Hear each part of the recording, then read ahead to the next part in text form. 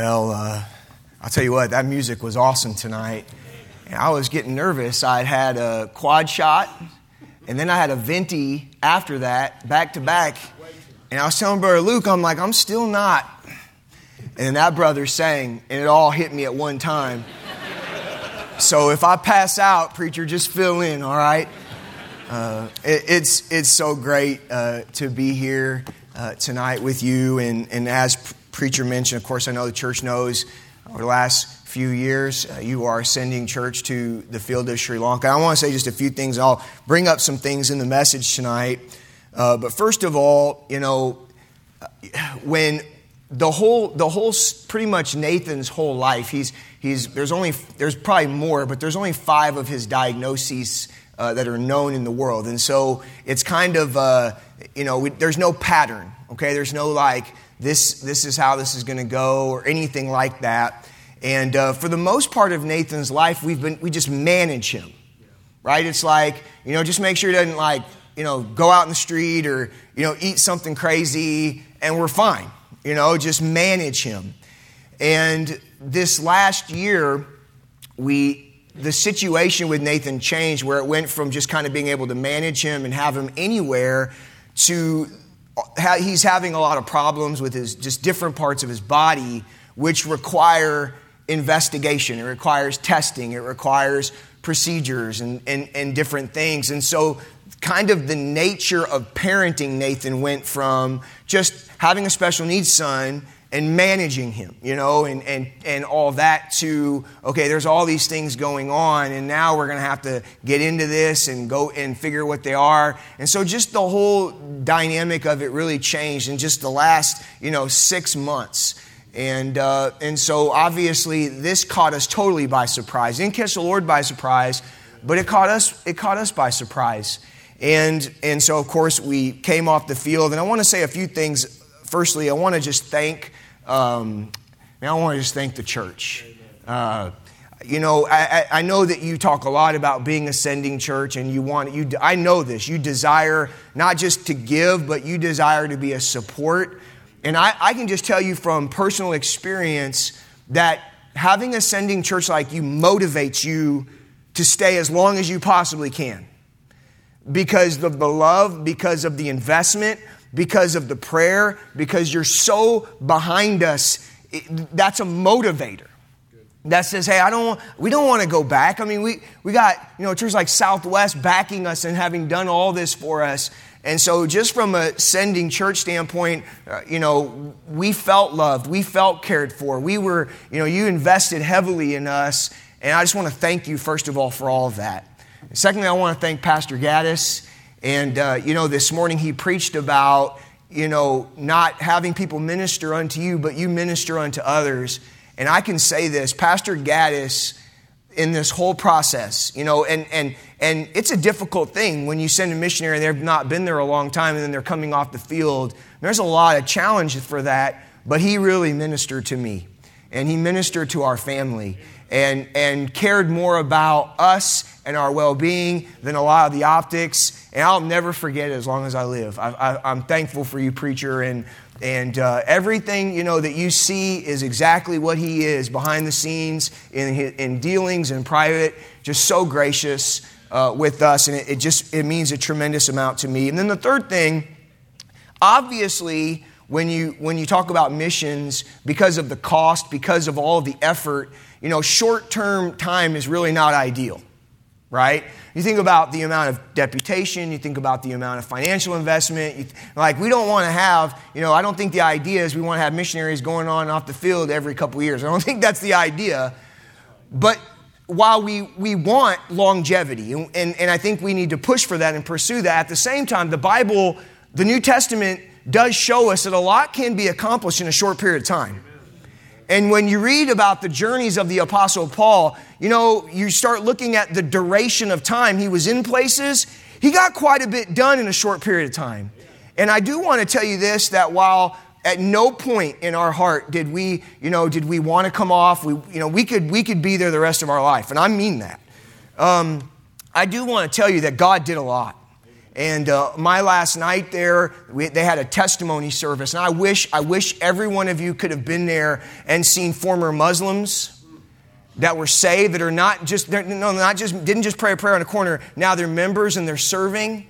Former Hindus, former Buddhists who are now out soul winning and bringing their family members. To see just within that short period of time, the Lord allowed us to kind of just jump right in. We didn't have like a prep time. We went right in.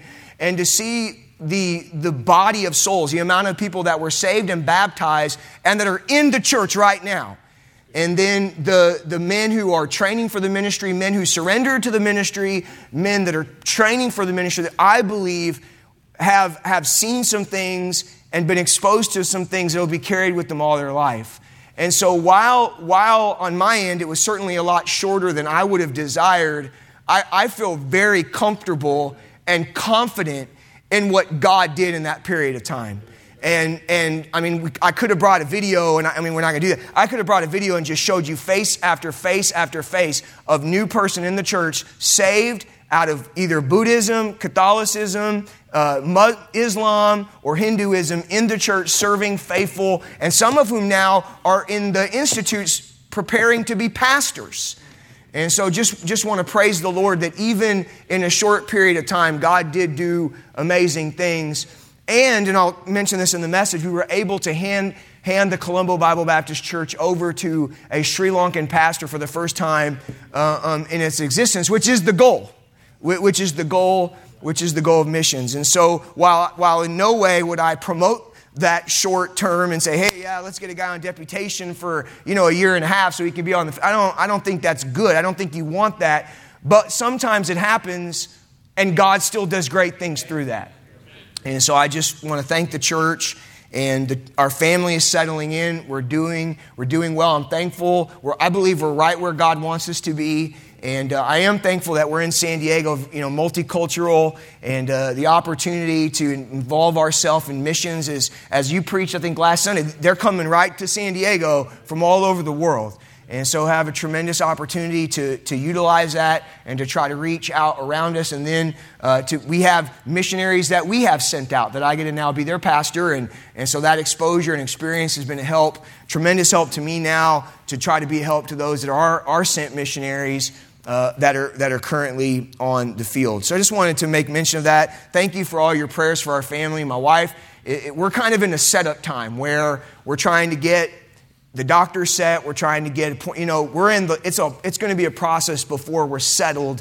And so you just got to see the light at the end of the tunnel and know that it's going to be there, but our family's doing well. And we just want you to know we love you, and we're so grateful and thankful for everything that you did for us. And I'm thrilled my daughters will be coming in the fall to be at Heartland, and excited to still call this my second home. And so just thank you for all of that. Now, I want to preach a message tonight. If you're able to stand and take your Bible, turn to Proverbs chapter 20 tonight.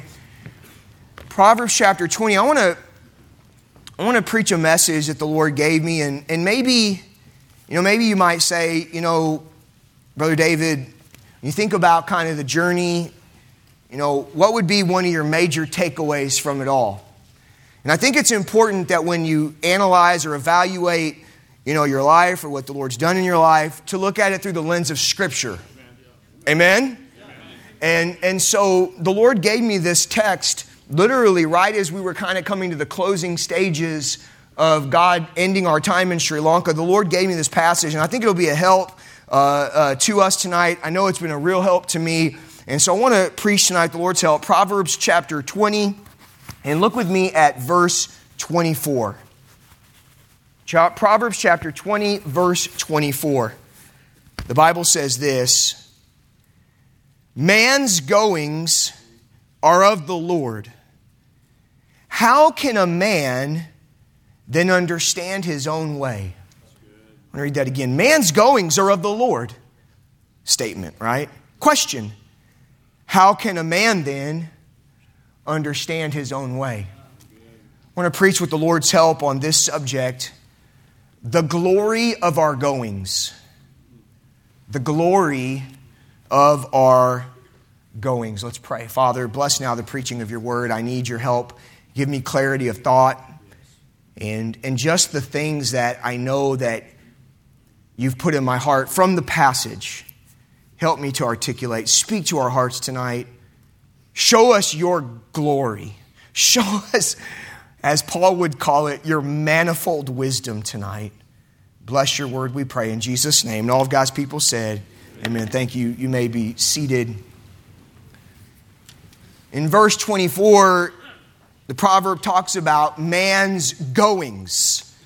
The word goings means steps or direction. You can say a man's steps or a man's direction, and it says this: a man's goings are of the Lord. So a man's steps or a man's direction or his goings are of the Lord. And the phrase "are of the Lord" means literally they are set or determined.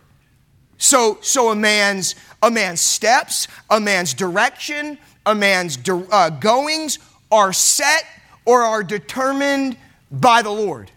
When you say that, I mean, obviously that leads itself to questions. In what way or in what manner are our steps or our goings or is our direction determined by the Lord? I mean, is it where literally every step that I take is determined by God? I mean, are we some kind of robots where it's like, hey, every choice and every decision and every action and every move that we make is already set and already determined by the Lord? I mean, if you just read your Bible, you know that's not what it is.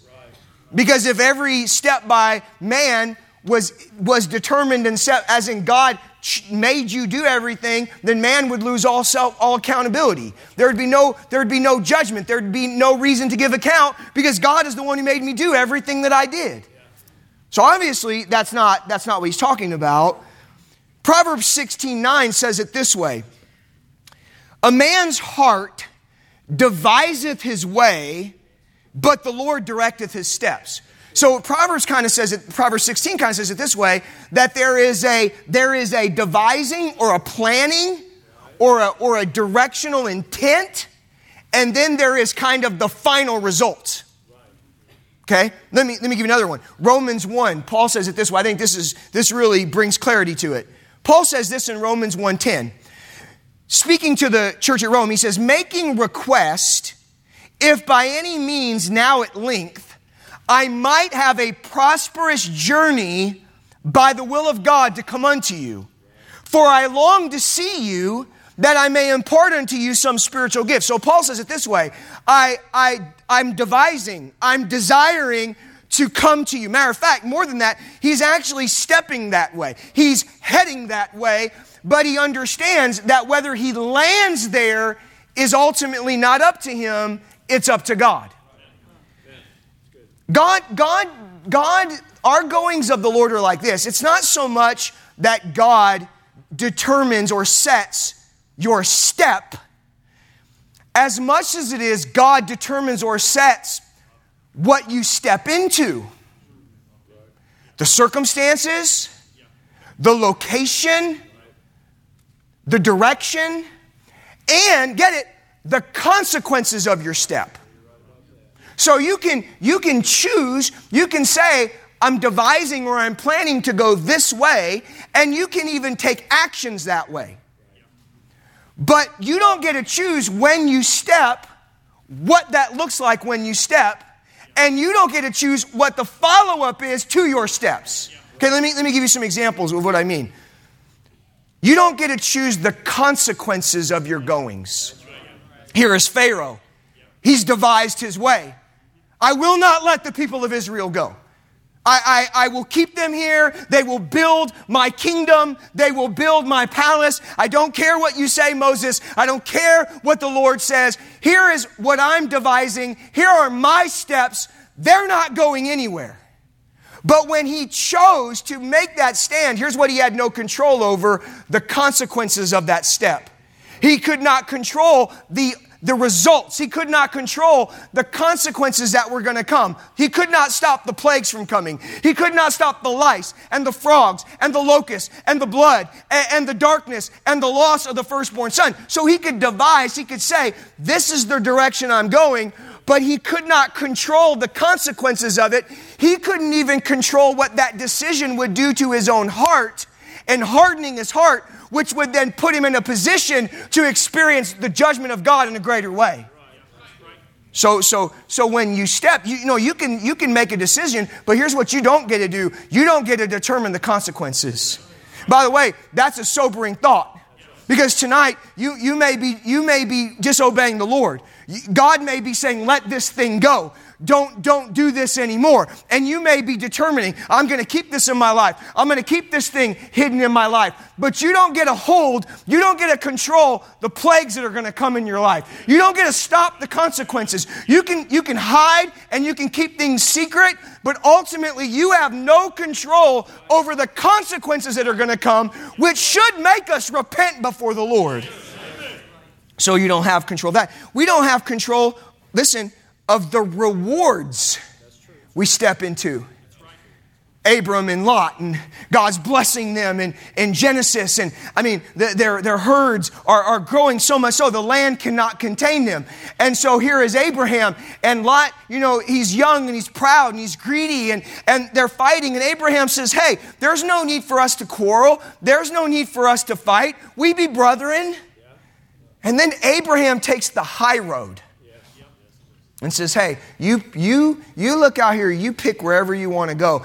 And Lot, who in deference and respect that any of this happened because of Abraham, should have let Abraham pick, said, okay, great, I'm going to go to the well-watered plains. I'm going to devise what's going to bring the best situation for me, which would have left technically Abraham to be in a less good situation.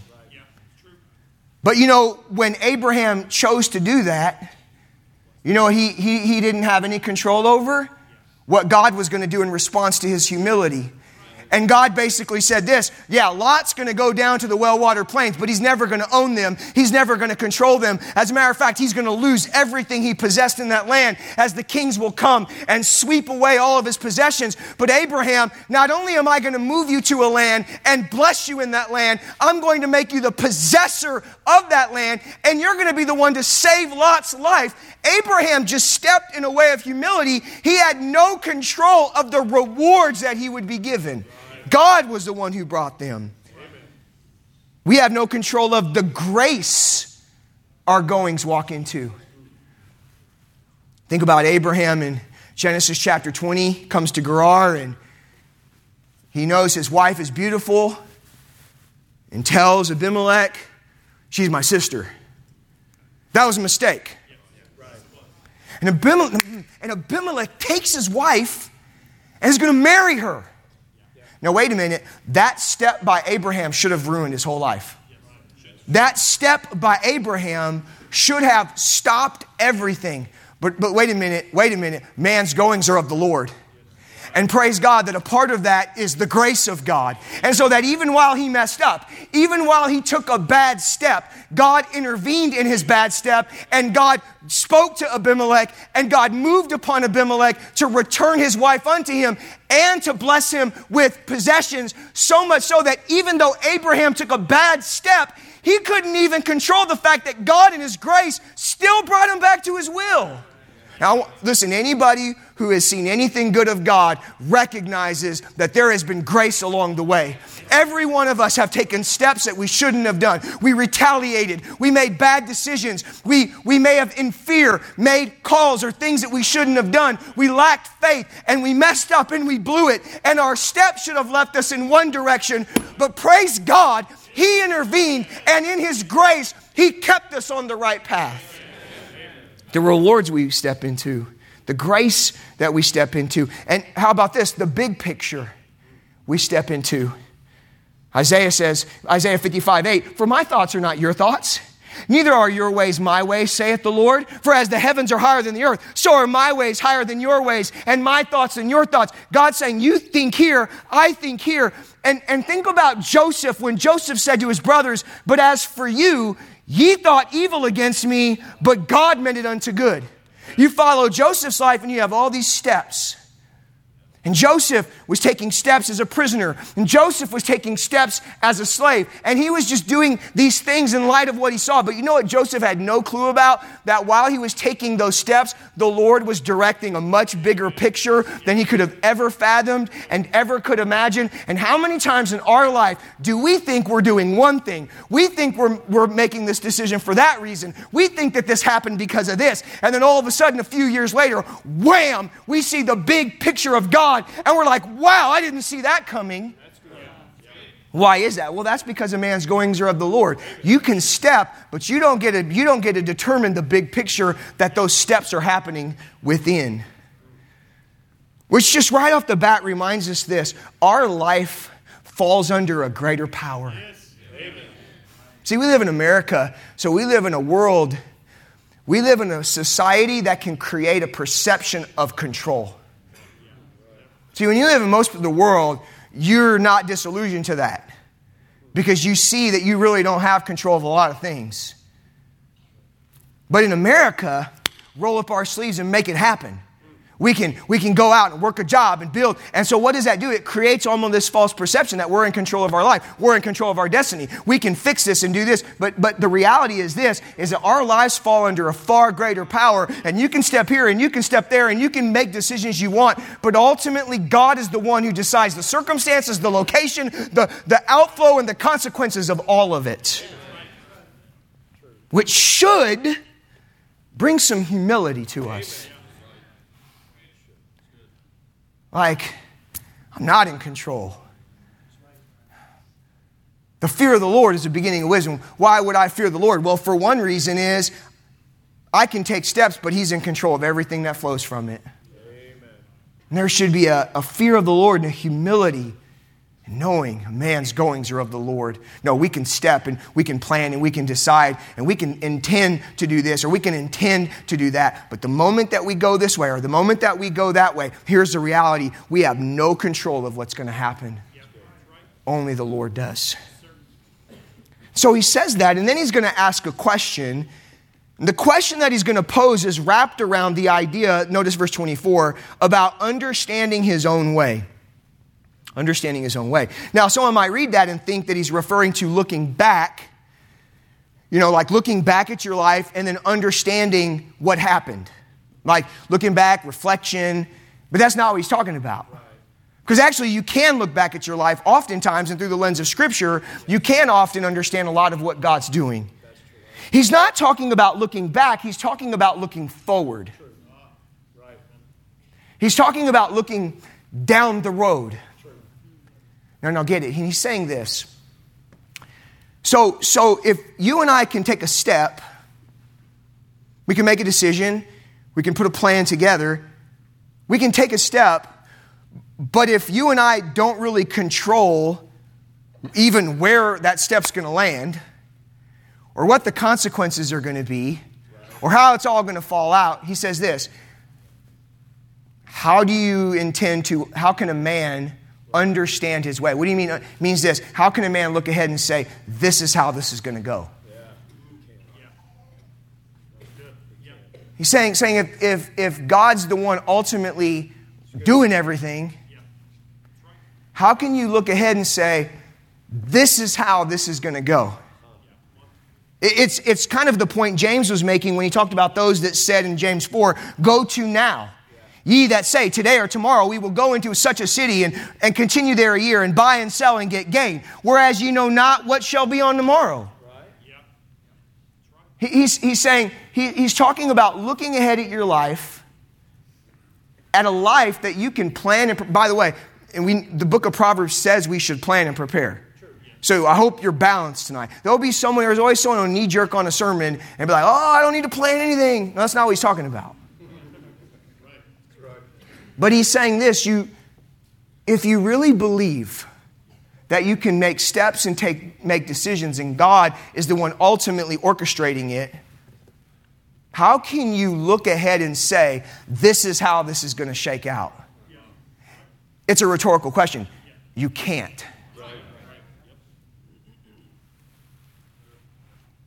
I wrote this in my Bible when I first read this passage, preacher. I wrote this: life is a mystery.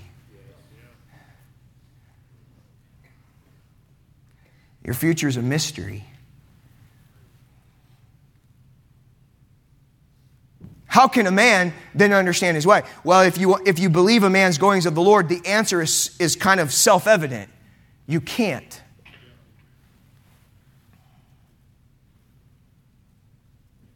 You can't know what God has for you for the future. No, you go to Bible college, you plan, you prepare. You can be persuaded that God wants you to be a church planner or a missionary or a pastor, or weirdos like me can just do all of them. Yeah. You know, my dream, matter of fact, it's on my application at the Bible college.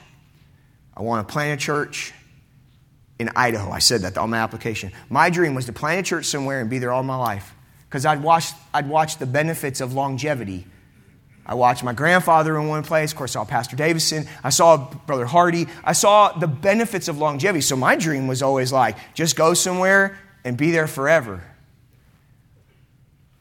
And so a lot of people think, Brother Hetzer's got like ADHD, and Brother Hardy told me that. Thinks I just want to just get somewhere a couple years and just want to, that's not really me. I like to eat the same things. I like routine. I like to be in the same place all the time. That's just my personality. When we planted our church in North Hills Baptist Church, I was 100% convinced I would be there all my life. Yeah. Convinced. And there was never a time when I was like, this isn't fun, I want to leave. That never happened. Yeah. I never called, I never pursued, I never looked.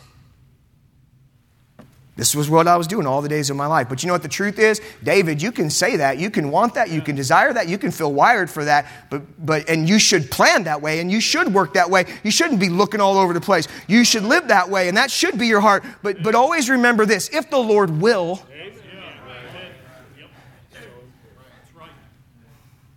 wonder if the Apostle Paul ever got tired of transport.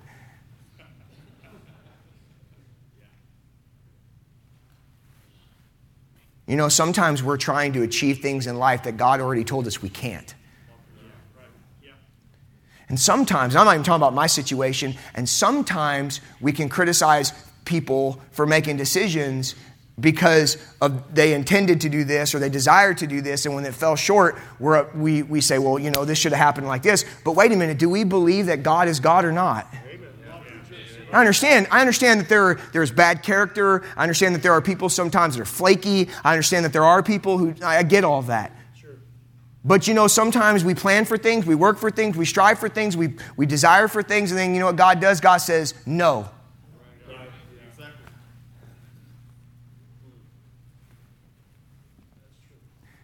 So, some of you in Bible college, just listen, you just follow God, and you prepare, and you plan, but understand this, you cannot write out your life.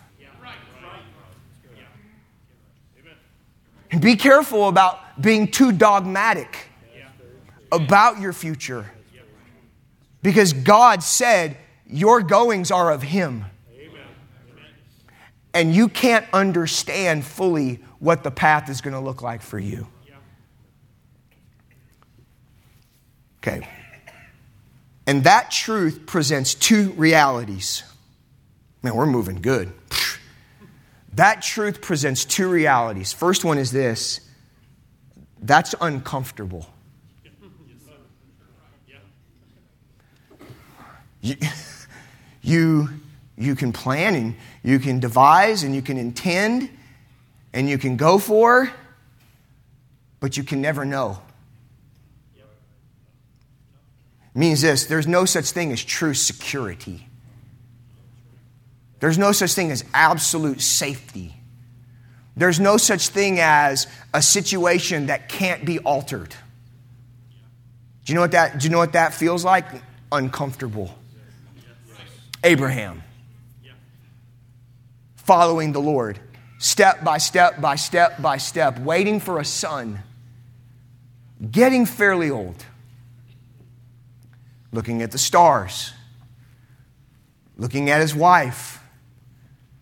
Going through, looking at, bondservants and all these different things.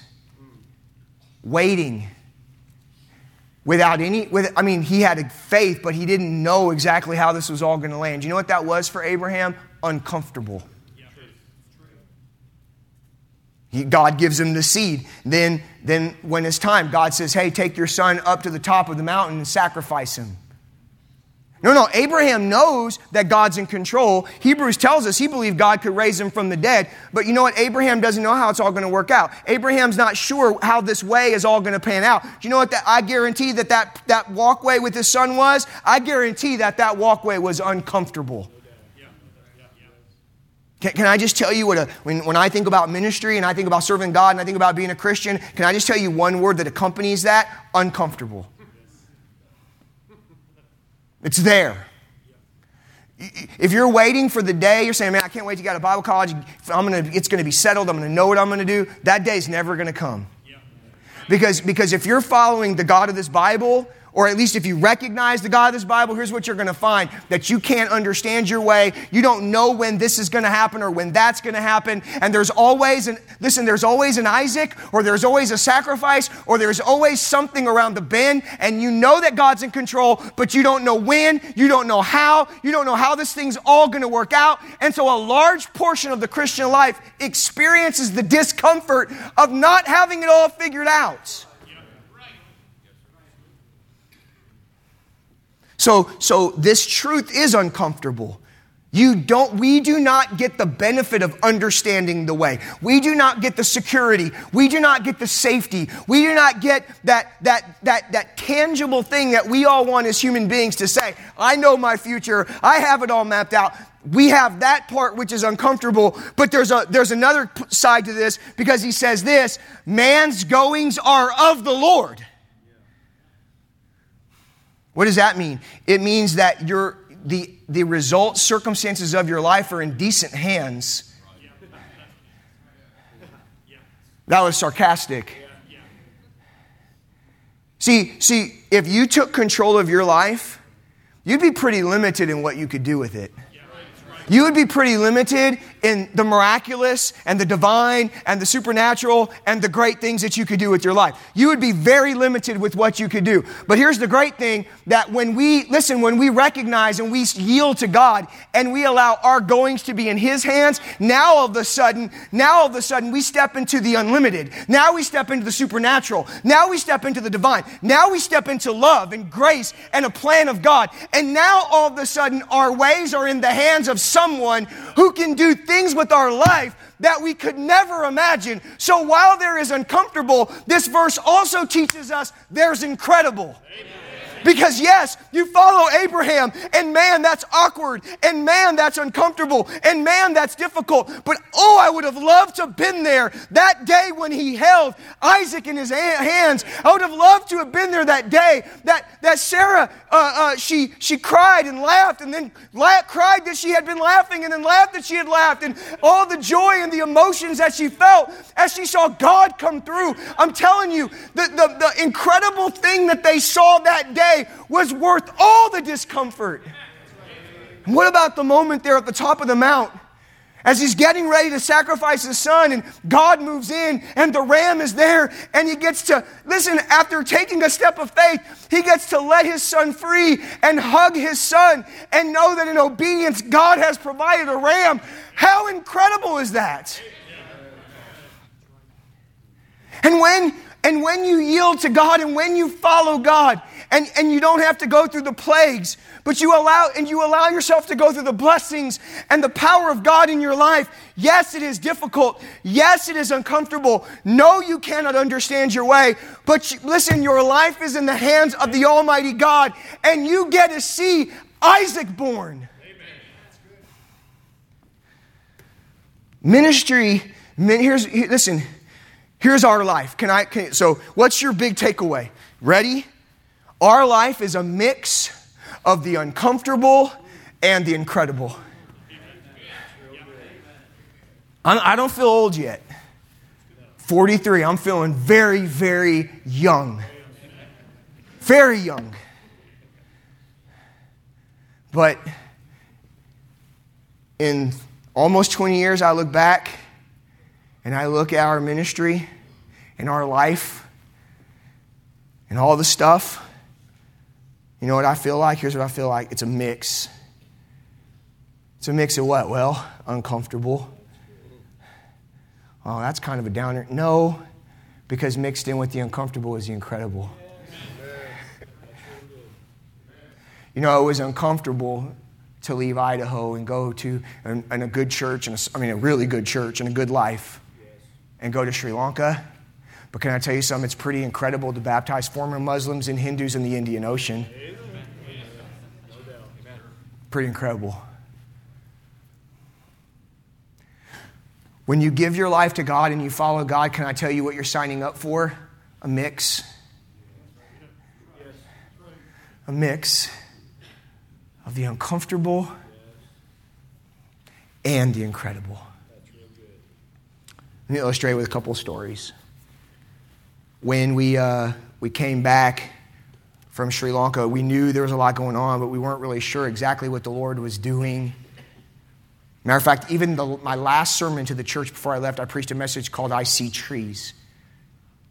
And I don't know exactly what God's doing fully. And we knew something was going on.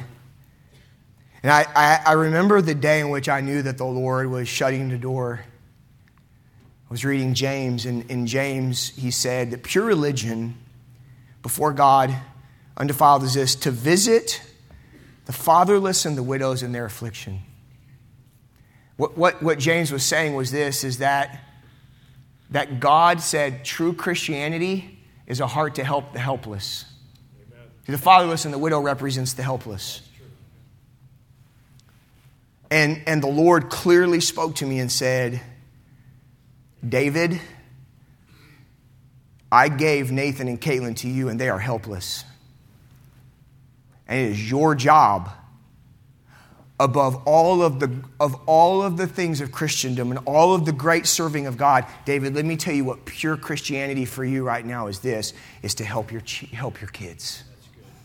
Now look, and God sometimes calls us. I don't believe that we just do whatever the doctors say. I mean, I feel like even in our life, we've defied a lot of things that we've been told. And God's done crazy, amazing things. But I knew at that time that God was saying to me, I'm allowing you to be in a situation where your kids need you in this manner. And I knew. Can I tell you the word that would aptly describe that feeling? Uncomfortable. Okay. So on two ends. One, where are we going to go? What are we going to do? What is that going to look like? On the other end, Pastor Unruh handed me Columbia Bible Baptist Church, train a national, handed to that national, and we've made all these moves, and he's in all these areas. How's that going to work? Both ends, I'm saying, this is uncomfortable. When we came back, we kind of had a plan of we were going to just finish up some meetings. I preached messages. We see trees. I just projected what God did. I didn't want to project forward. And I knew we were going to come to Southwest. I think it was in October. I can't remember the date. So we said, okay, we're going to get through this season. And then we're going to meet with Pastor Gass. And we're going to kind of work through it. And that was the plan. I got a phone call from the assistant pastor at Lighthouse Baptist Church in Lemon Grove who worked with me when I planted the church in San Marcos. I was able to disciple him and spend time with him and kind of develop him. Well, the Pastor Doug Fisher had a stroke and multiple seizures, and so he'd been out of the pulpit for, I think, 15 months, 16 months.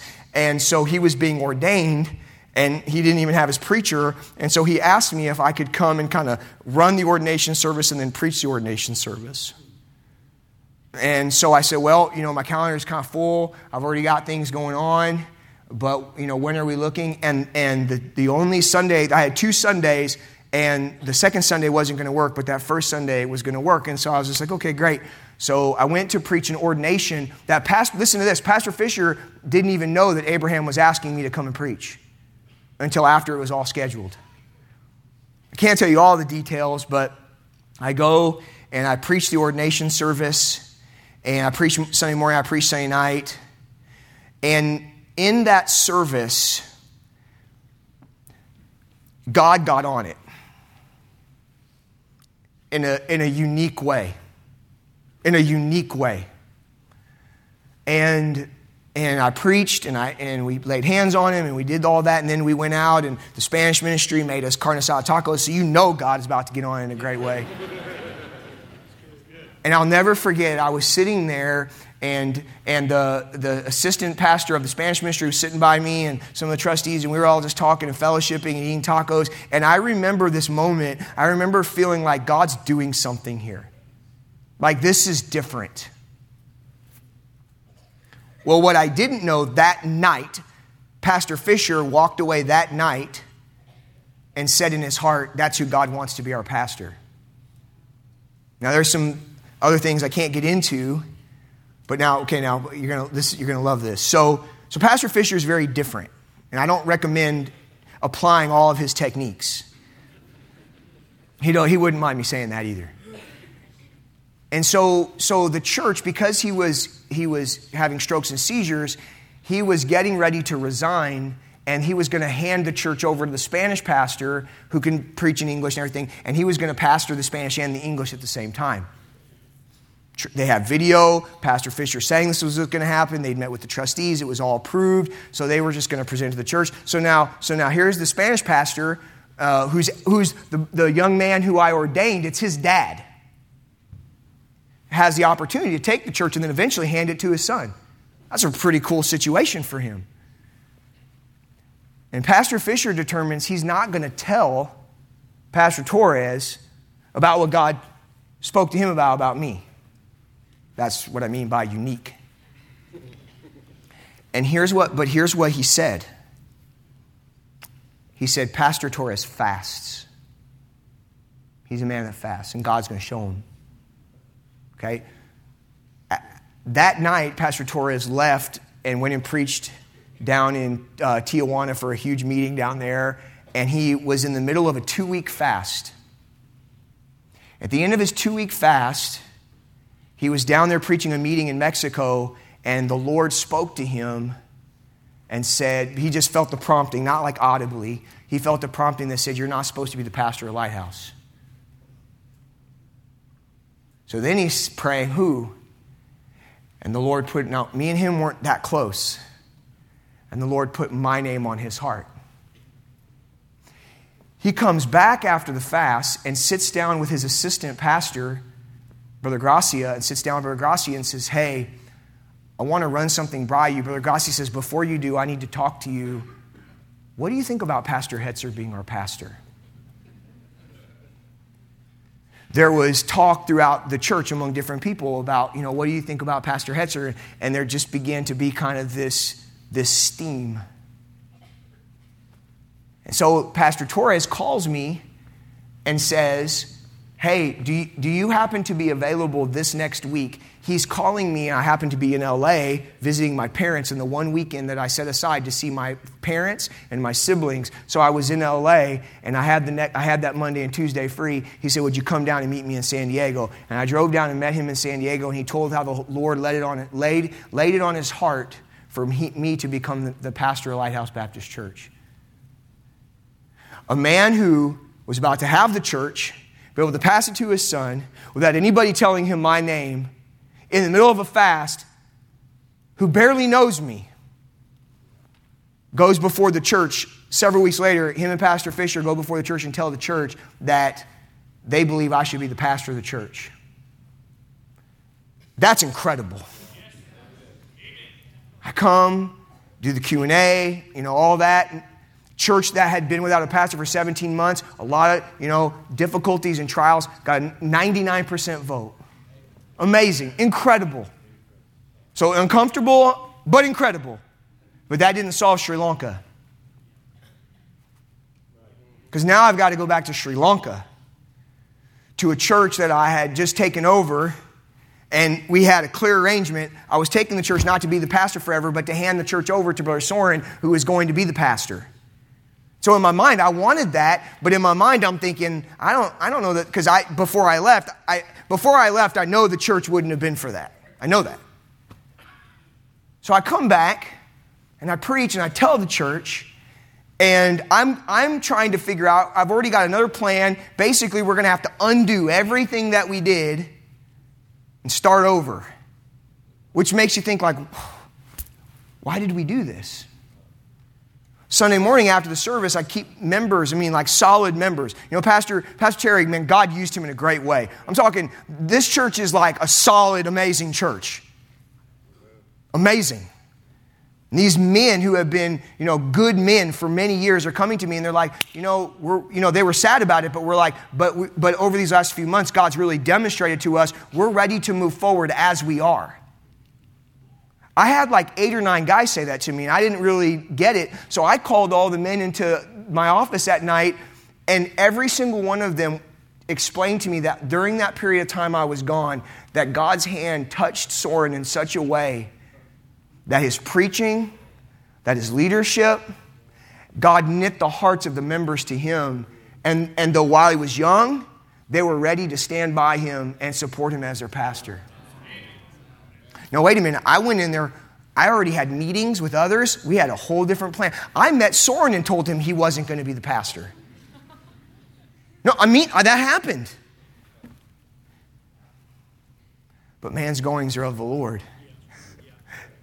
And the next Sunday, I got to hand the rod to a Sri Lankan who, at the very beginning, Pastor Terry had said, Brother David, you need to hand the rod to this man. And though I thought it was going to be many years later, God did it. Incredible. And just in 3 months, what is our life? What has our life been like? I'm going to tell you what our life has been. Our life is a mix of the uncomfortable and the incredible. And if you follow God, that's exactly what you'll find. Which means we need 4 things, and I'm done. Number 1, we need attentiveness. You cannot go into coast neutral with following God. You cannot just say, I love that about Brother Greg Smith tonight. Greg Smith's been here all these years. Praise God for how God's used him. I remember being here and just talk about someone who ministered. Talk about a family that just pours themselves into people. Someone like Greg Smith could easily do. Just say, this is what I do. This is what I've always done. I'm just going to keep doing it all my days. But there is an attentiveness that we need to the Lord. There's an attentiveness that says, God, I recognize that you could change this. And I need to walk with you. And I need to be sensitive to you. And I need a relationship with you so that I'm not deaf and blind to what you might want to do in my life. 2, it means this, we need flexibility. We don't like flexibility, but we need flexibility because God can change our assignment anytime He wants. And we need to be flexible to do this ministry or to go this direction or to go that direction. We have to allow the Lord, if His goings are of Him and He leads us a certain direction, we need to be flexible with Him so that He can work. Thirdly, we should have slowness of speech. I'm going to tell you one of the biggest lessons for me. You hear about a situation or something, I'm like, let me tell you what that is. I got it. But you know what? Wait a minute. Man's goings are of the Lord. How can a man understand his way? Probably need to be a little slow to speak. I don't know exactly what God's doing here. Maybe they're not just lazy. Maybe they don't just have ADHD. Maybe God's doing something. We have to be careful we have to be careful because we think we understand other people's ways. Let me be slow to speak. It means we should have obedience. Look, God's going to direct your goings one way or another. I don't know about you, but I want to position myself for the better end of that. I don't want to be on the Pharaoh side. I want to be on the Abraham side. And that just comes by obeying Him. Now, God is going to direct your path, but it's either going to come in consequences, the way of the transgressor is hard, or it's going to come in blessing. So obey. And then lastly, basically the result of those things is this, awe. I didn't know that was your theme, but that's what I have. A-W-E, awe. Because the life of the mix of the uncomfortable and the incredible, you stand back And you just say, what a mighty God. What a glorious God. And our life is a series of putting altars down to worship the one who did things we could never see. What's your main takeaway, Brother David? My main takeaway is this, is that the Christian life, the ministry life, is a mix of the uncomfortable and the incredible. May God help us to yield to His way. With every head bowed, every eye closed. The invitation's open. We all stand to our feet as the music begins to play. Father, we thank you for your word tonight. I pray that you would help us, Lord, to rely on you, to be flexible with you, to trust in you, to obey you, to glorify you for the good things that we have in our life. However you've spoken, may we respond. In Jesus' name. With every head bowed, every eye closed, the music begins to play. The invitation's open tonight. You respond however the Holy Spirit's spoken to your heart.